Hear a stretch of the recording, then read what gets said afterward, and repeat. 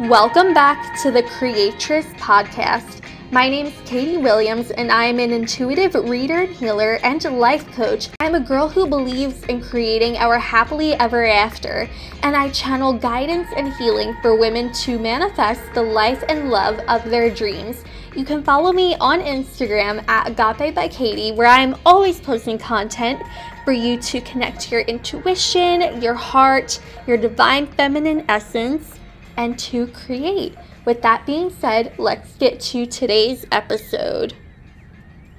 Hello, my beautiful, beautiful souls. Before we get into today's episode of Period Sex, Yay or Nay, I just want to mention that it might be a little bit noisy in the background because our apartment is right next to a school and their bells go off like every hour or so. And like they're super pleasant to listen to, but sometimes if we're listening to a podcast, that might be a bit distracting if it's in the background. And there are also like flocks of geese. I don't know what they're doing here when it's so cold outside, but they're outside the window making noise and whatnot, going about their business. And with that being said, let's get into today's episode. Okay, so period sex has been taboo for quite a while, but I feel like it's coming into the mainstream. I feel like people are like utilizing it more too in regards to their health, because period sex actually has amazing benefits like shorter periods, lighter periods, getting rid of cramps and headaches. Like it's like I don't want to call it a miracle worker, but it definitely alleviates a lot of things that women tend to struggle with during their period. And like the only thing that you would really have to worry about is a little bit of mess happening. But then it's also said that there is that natural lubrication as well. So then it might feel better. But I was thinking about this recently because I personally have tried this and I didn't really enjoy period sex. And I don't know if it's because my periods are light and so like there really isn't that much lubrication. I don't know what the deal is because it doesn't personally feel good to me, but then at the same time, my libido skyrockets during my period. Let me know if any of you experience this as well, where when you get your period, it's like your libido just like takes off and you don't know what to do about it. You're like, do I have sex? Do I not have sex? And all that good stuff. I definitely feel that like having an orgasm in general when we have our period can help to like get rid of cramps and everything like that. But I don't know if like actual penetrative sex is great for everyone, like for every woman. I feel like personally foreplay is like my go-to on my period because then I can take care of the libido boost, but also not have what I experience during penetrative sex when I have my period.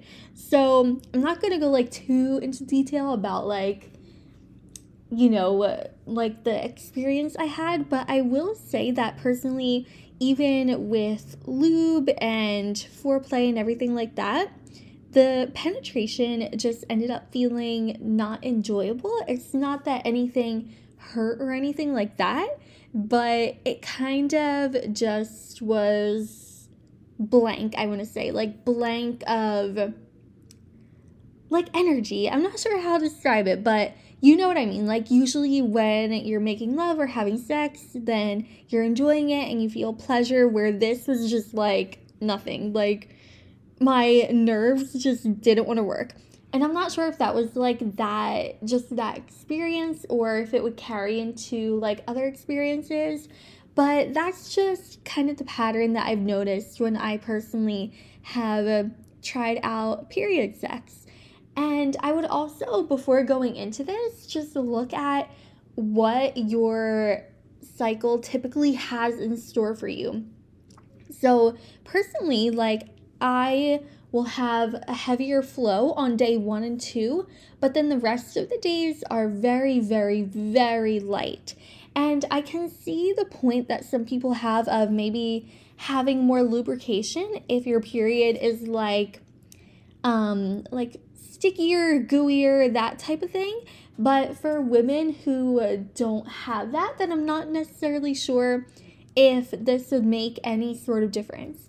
So also, like, I personally don't wear tampons, one, because I just feel that they're uncomfortable even if I insert them right. It's just not my thing. I like to bleed freely, but also it feels so dry, you know? And so I feel that even if we have our period and we want to experience period sex, then we shouldn't necessarily try to use our period as the only source of lubrication. We should definitely use other things, and I tried that in my experiences with using lube, but it didn't jive. I think personally my period dries me out a little bit, and that's why things aren't necessarily as good as a woman who maybe has a heavier flow. But that's why we have to look at each individual and see what kind of works for us. Like, even though there's a flow happening and there's a period happening, then at the same time it dries me out, and we obviously don't want to have dry sex at all ever in our life. And also, I just remembered this, but I have a link to Yoni Pleasure Palace, which is like the go-to place for yoni eggs, yoni wands, and all that jazz. And they actually have a squirt blanket, which is a waterproof blanket that you would put down when you have sex. It's squirt proof if you experience female ejaculation, and also you can use it when you have your period if you don't want to get anything like on the sheets and you want to keep everything clean.